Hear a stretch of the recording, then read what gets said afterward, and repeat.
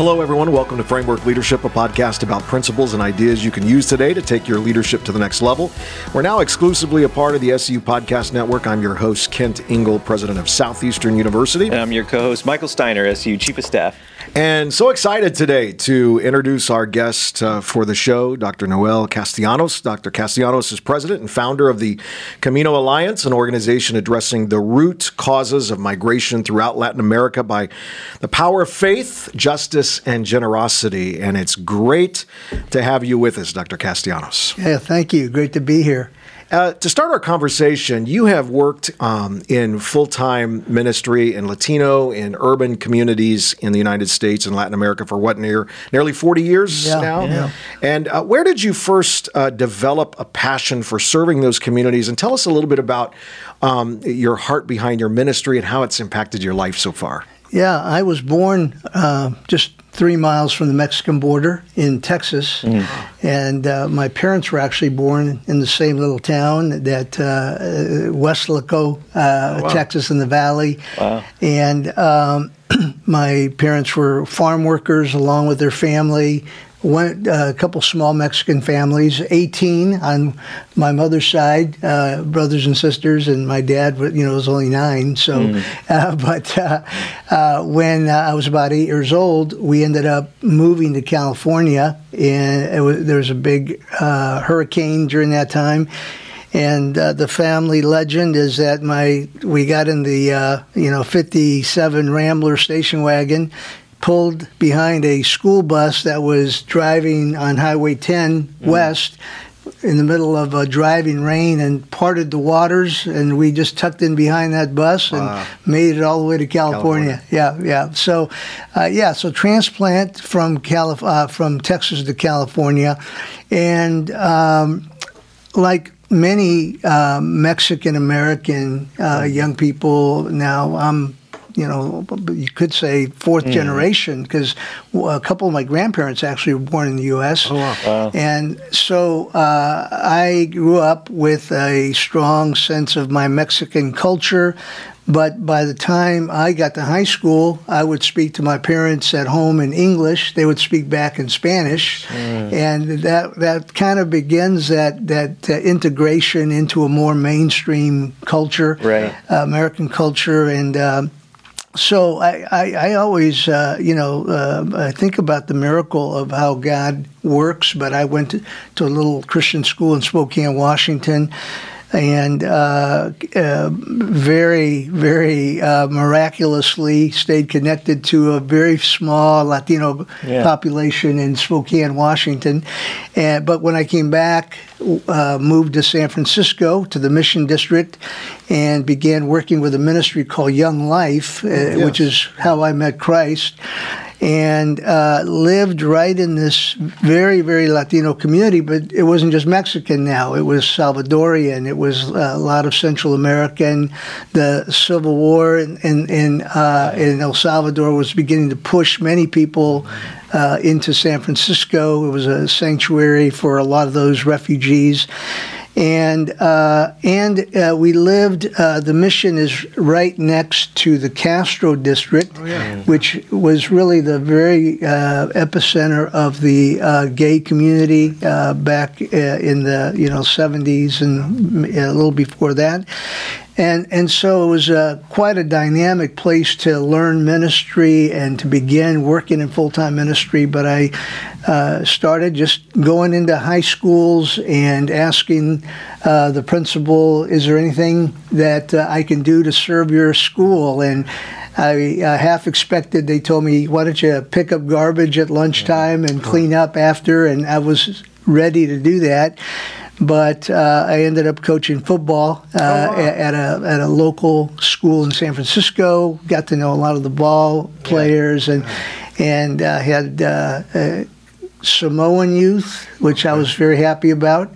Great football players, great athletes, and a lot of African American. And I had one Mexican-American kid by the name of Jesus. And Jesus was the center on our team. And so I say when I started my ministry, Jesus has always been the center. But we had a great time, and I loved the idea of becoming incarnate into the lives of these young people, and that's really been the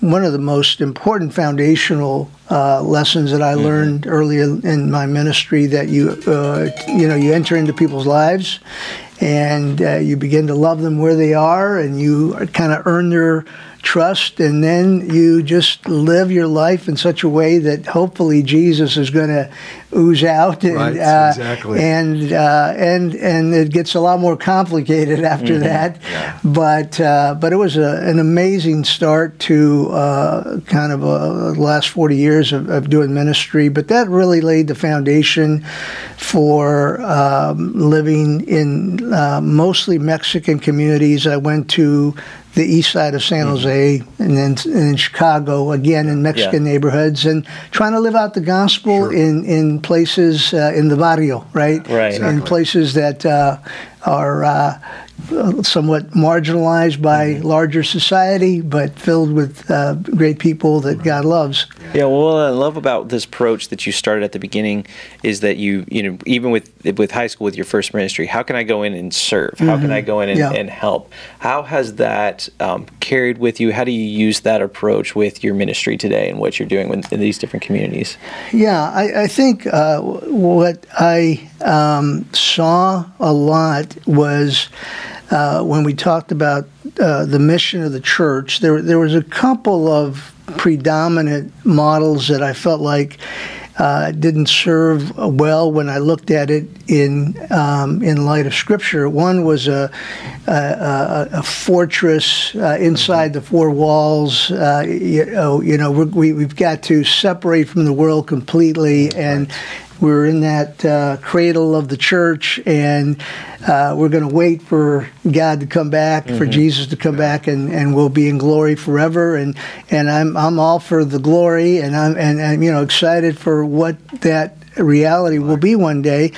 But that idea, I think, never resonated with how I became a Christian. As my football coach came out to me and a bunch of friends who were very far away from any religious connection or formal faith in Christ, and so then it was how can the church be more than just an institution or some kind of formal religious entity, and how does it become that salt and light in the community?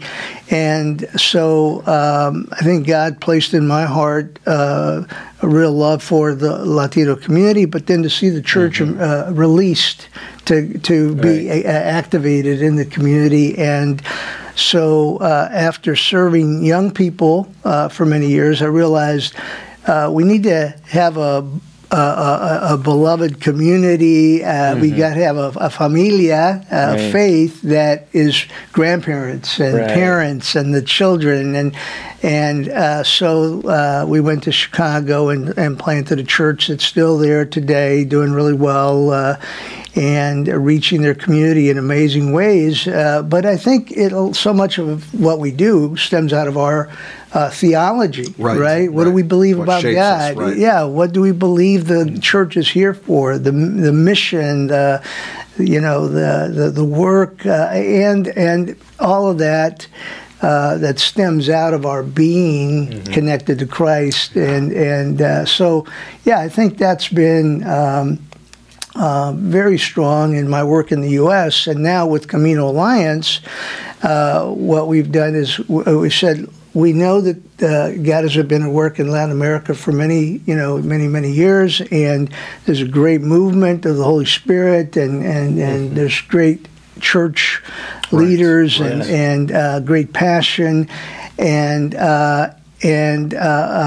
regardless of what many people are led to believe, the majority of folks in Latin America are not dying to come to the U.S., right? Okay. They are where they are. They're planted where they are. They love their countries, but yet, what I've seen is the challenge of the church really being able to establish the kind of impact in their neighborhoods that go beyond the four walls. And so that's really the dedication of our work, is we try to identify leaders that are open to a theological perspective that includes the mission of God and the kingdom of God in the world, and going out of their place. This is where we get encouraged, where we get equipped, where we get filled up to be able to be an agent of change in the world. And that includes sometimes feeding people. Sometimes it includes, healing, either through miracles or through medical work, or education, or clean water, building homes. So that holistic expression of demonstrating the love of God in tangible ways is at the heart of what we've been promoting. Yeah, I mean, it's a ministry that definitely integrates faith and hope and love, and that's incredible. You've had so many rich experiences in your life, and those experiences have obviously God has used to open up doors for you. Yeah. To have influence. And I know that you actually served on President Obama's Council for Faith and Neighborhood Partnerships. How did your work and experiences prepare you for that opportunity and appointment? Yeah, I really believe that my work in that sphere was as challenging as work going into a neighborhood and working with a kid that maybe is very vulnerable to gang life and a lot of the violence and things that we think about in an urban community. Because I think what you find in the hood, is that people they get the fact that they have a need, right? Mm-hmm. And that they're looking for some help and solutions. A lot of times when you work with the educated and the those that are more empowered in this society, we're supposed to know all the answers, right? And I think so one of the challenges was being in situations many times in Washington where there were tables of people gathered together from all over the country who were brought together to address health care or education or violence. And when you looked around the table, none of the folks there were today living in the midst of any one of those realities. Sure. Some of us had come out of that, but the more separated we get, the more removed we get from the actual issues that people face on the ground, the more difficult it is for us to come up with solutions that really make sense and are sustainable, right? Yeah. And part of the deal is that you learn is that you don't do for people, right? Mm-hmm. Right. You help people to see what they have in their own capacity and in their growing ability to grow and learn, so that they can address their own problems. Otherwise, what we found, and I'm on the board of World Vision here in the U.S., and I've been to many projects around the world where, in the past, we would come in and we would bring these big rigs to drill for water, and you'd leave them there in the community. The minute you left, that thing would break down and nobody knew how to fix it, right? Mm-hmm. So the solution seemed like a slam dunk, but the reality was that there's a lot of human work that has to happen, leadership development. Right. And I think World Vision and others have become much better at that, and they're doing a great job of understanding that the way that you're going to make a really sustainable difference in the community is to empower the people in the community. Yeah. So tell us a little bit about some of the projects you've been working on, especially today and even back in when you were working on the Faith Council. Yeah. Well, I think one of the things that caught the attention of presidents, beginning with George Bush, right? The 1,000 Points of Light, Dad Bush, and then W comes and he establishes the Office of Faith-Based Initiatives. And what he saw firsthand as he began to have some religious conversion and faith conversion himself was that the best work that was being done by churches in rehab and other kind of areas, you couldn't take faith out of it. That if you said, hey, we're going to support the social and the medical and those kind of emotional aspects of the ministry, but you can't talk about Jesus. And I think it was brilliant to say, no, that is the main ingredient, that if you leave that out, it's not real, right? It's not lasting. So I think in my work with the organization I led for close to 15 years was to identify ministries all over the country. We had really thousands that were doing some form of extension into the community, and whether it was a very small thing like a food pantry, which is how a lot of churches start, right? But then they started after school programs, and I remember right after I kind of began to go beyond my local church in Chicago to networking Latino churches around the country, we brought a group of about 15, 20 Latino pastors, many of them who were here. Dr. Ray Rivera and many others that were kind of the pioneers, have been the pioneers of this kind of work. And as we walked around our community, the question was, how do we take this love, passion, healing power of Jesus and move it out into the community? And out of that meeting, what we found is that people now started charter schools, and they're doing huge rehab programs, and they're doing mentoring programs, and they're working in technology, and they're, many of them now are leading institutions of higher learning and institutes at seminaries. So I think there is a generation that's been captured by a conviction that the gospel is got to be holistic. Yeah. And that's the key. I mean, when you think about ministry leadership and serving people, it is a holistic approach. It's not just the spiritual inward issues that definitely need to be dealt with, but it is the physical, the emotional, all of the things that make up who we are. And that's what I love about your influence. As you have been able to go in and this holistic approach, what are the core principles for you in terms of leadership values? If I had a napkin, I would draw a little picture for you, and I've probably done this, a few thousand times over the last 5-10 years. But I was invited to come and to do a workshop with a group of pastors at Moody Bible Institute in Chicago many years ago.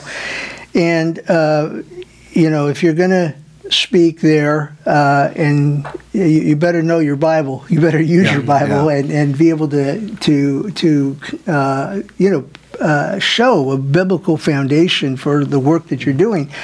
And frankly, there's a lot of skepticism when you think about is social work, or is work this kind of work you're talking about, is that really biblical? Because isn't our number one priority to get people to heaven, right? And I would say amen to that. But I began to lay out a foundation and a framework that said, taking the cross as an image, which is it's part of the title of the book that I wrote a number of years ago, Where the Cross Meets the Street. And I said, at the heart of the cross, right at the center, is the incarnation of God. And just as God incarnated into the margins of the world, this little tiny pueblito outside of Jerusalem, right? Nondescript and almost invisible, not important. That's where God decides to enter the world as a Galilean Jew. Yeah. And so he incarnates himself into society, into human reality, and from there he begins a movement that touches the entire universe. And so what I talk about is that incarnation is the linchpin, right, to really do the kind of work that we're talking about. So biblically, you can show the importance of the incarnation, right? I love the idea. Jesus spends 30 years kind of doing that grunt work. Exactly. Right? Exactly. Right. Yeah. I don't know, changing his cousin's diapers. Exactly. And, you know, and I'll never forget, you know, talking about Jesus the carpenter. Yeah. I was with a guy, and he tried to. So when I said, you know, Jesus really, if you look at the reality of what that meant in the time of Christ, it was probably more like a day laborer. Right? Yeah. Because, he was a master with stone and probably more than wood. And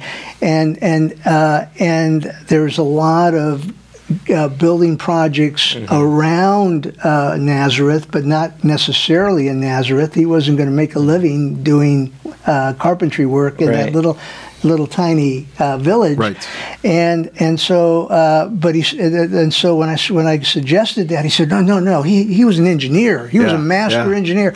I said I believe he was. I mean he's but the way God chooses to reveal himself is within the context of that profession, that his family had, and so out of that incarnation, then everything else flows, right? All the ministry, how he loved people, build relationships with people, how he dealt with people with humility, how he interacted, and so all of that, I think, now becomes the model for the church. The church incarnated in vulnerable communities and living out their life in such a way that it just brings just vitality, attraction, there's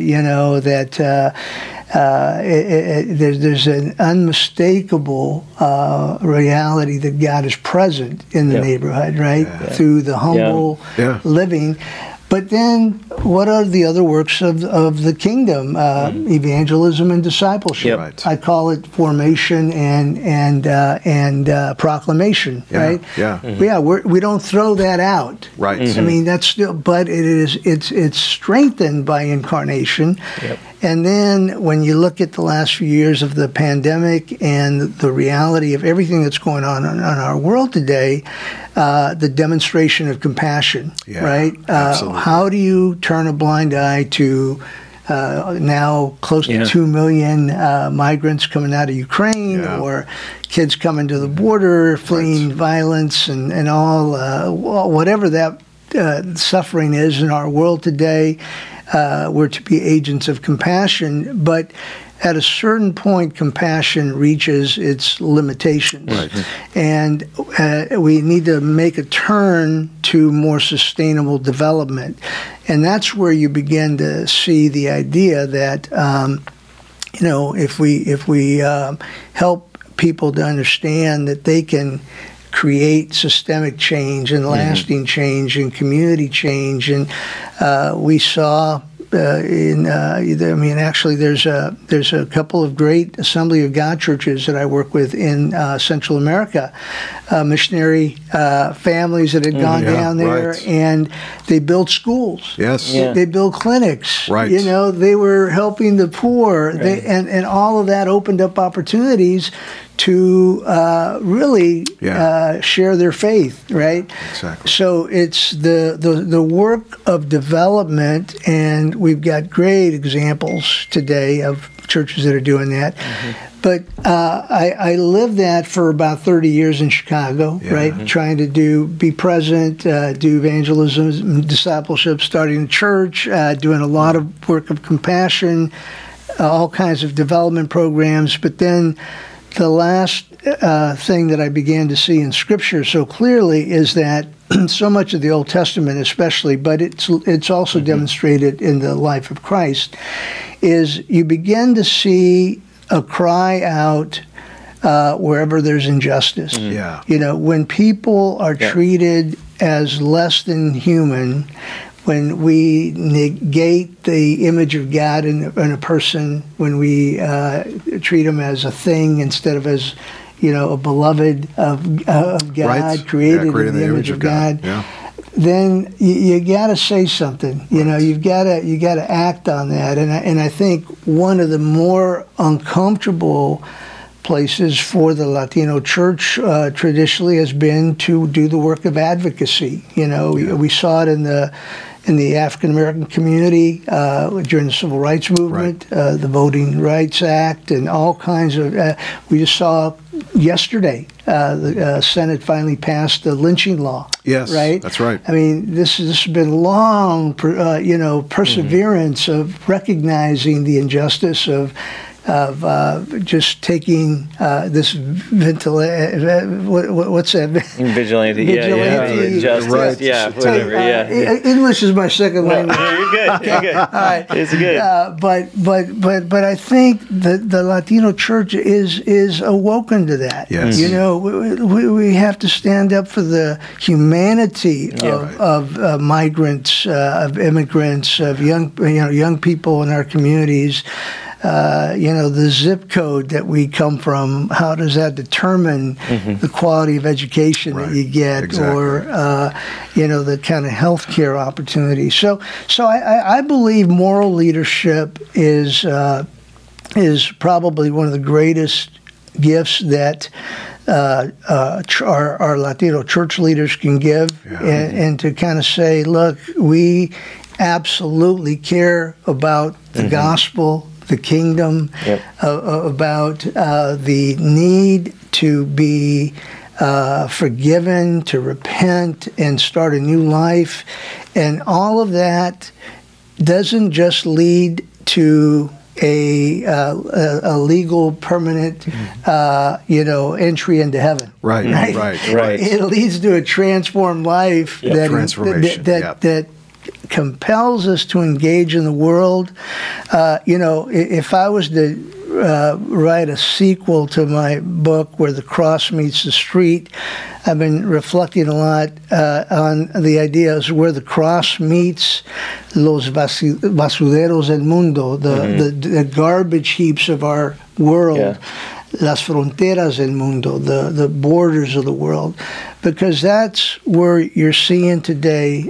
We have migration by the millions and tens of millions, and it's we would say normally it's all about poverty, but it's war, it's corruption, it's climate insecurity. It's drug trafficking, it's so many other factors. But the reality is people are moving out of desperation.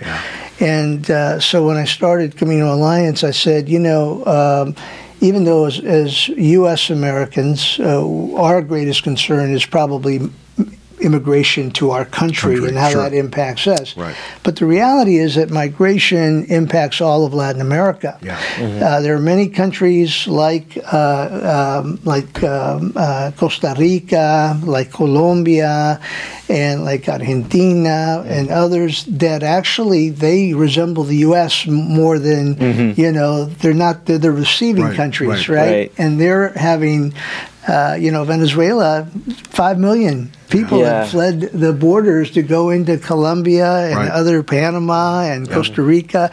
And then today you have Haitian, migrants at the Tijuana border. You got Cuban migrants, coming this way from all over the world. The world is a world in migration. And how are we going to be present in those very, very vulnerable places, and not just give handouts, right, but begin to move towards holistic development. Right? No, that's good. That's so good. You know, I love your heart of incarnation and moving.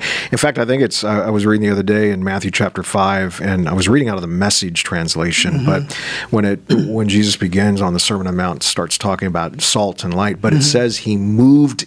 Literally, the Message translation says he moved into the neighborhoods. Right. Yeah. Right. And then you know, when he goes from town to town, it says he was moved with compassion. Right.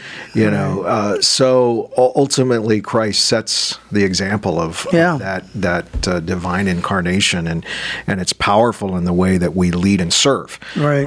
This is an amazing conversation. So grateful for you taking the time to share this.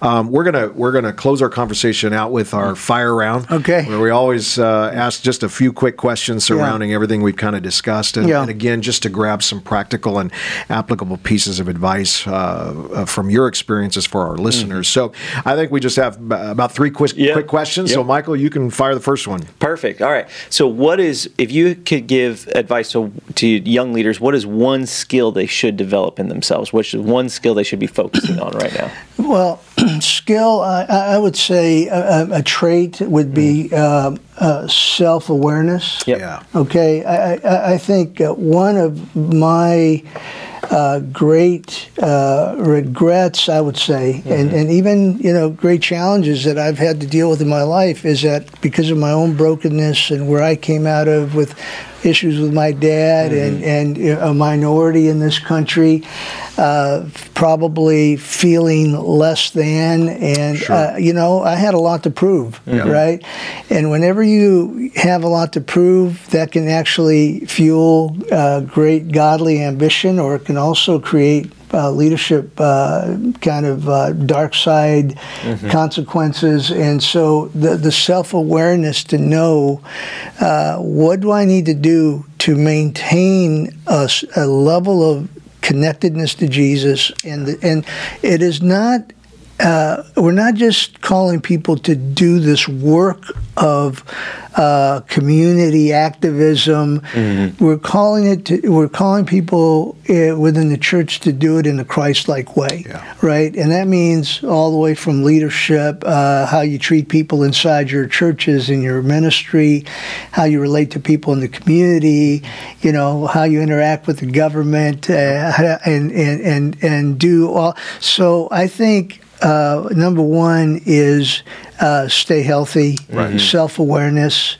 You know, don't. I think hubris is one of the greatest dangers that we have today, and we have so many sharp young leaders, right, that are emerging, and the danger is that we will pluck out people for their charisma and not their character, right? And I think watching that, I think, is something that I think is absolutely essential, and it's a skill, it's a trait. Self-awareness is huge because it always allows you to discover your divine design. God made you and wired you so that you can serve with excellence. Quick second question: if you could go back and tell your 20-year-old self anything about preparing to lead, what would that be? Wow. Yeah, I think it relates a lot to the first, but I would say. Build slowly. Yes. You know, build slowly. Just there's so much temptation today to globalize and to expand, and I think you know, God bless those amazing visions that people get and that God puts on people's hearts, but to build that foundation, you know, build that strong foundation that will be something that'll last and be sustainable. Build on that rock, and I think it's like the power of compound interest. Yes, right. Yeah, you just put a couple pennies in the bank, and 40 years later, wow, it's, you know, thousands of dollars, and yet we don't. I think the world kind of says, you know, let's make a splash, let's get something done quickly. And I've rarely seen that be an effective way to do ministry. Yeah, that's good. Last question for you. You know, you 40-year ministry, 40-year career, really helping all of these different people, different problems, different things. What has been the secret to longevity in that kind of ministry, in that kind of career? Yeah, I would say a deep sense of desperation for God. There you go. Okay, yeah. I mean, that's good. In the Mexican history, El Grito is this you know, Independence Day. Yes. When the victory is won, you know, there was a great cry out that says that we're freed. You know, now from the colonization of Spain, and I think that. That kind of grito that is a constant thing that you renew every year. I mean, I love we're heading into Lent because it's a great time, you know, to just get really stay rooted into the fact of how much we need to depend on God and His love and His forgiveness and His grace, but you know, to just be grateful. I think this is why in my mission, you know, I talk about faith, justicia, and generosity. Generosity is a lot more than just money. You know, it's how we treat people. It's how we see life. That, you know, whatever we have doesn't really belong to us, you know, and that comes out of that deep understanding that the grace of God is what has given me every opportunity I have, and so I pray that you know, we can help to share those kind of lessons with younger leaders around us. That's powerful. Well, Dr. Castellanos, I want to thank you for joining us today on Framework Leadership. Grateful for your insight, your wisdom, your leadership, how you give of yourself, and that truly is generosity. It is giving of yourself in so many ways that God opens up opportunity for you. So thank you. Oh, well, it's great to be with you all. Love having you with us today. And if you want to stay up to date with Dr. Castellanos and the Camino Alliance, you can follow him on Instagram and LinkedIn at Noel Castellanos. And if you want more leadership content in your social feeds, check us out on Instagram, Kent_Ingle or Dr. Michael Steiner, or check out Dr. Ingle on Twitter at Kent Ingle. You can also visit our website, kentingle.com, sign up for our weekly newsletter, tons of leadership tips. And hey, if you're watching us on YouTube right now, hit that like button, hit that subscribe button so you can get more leadership content in your feed every single week. Thank you so much for listening to Framework Leadership. Hey, take care, everybody.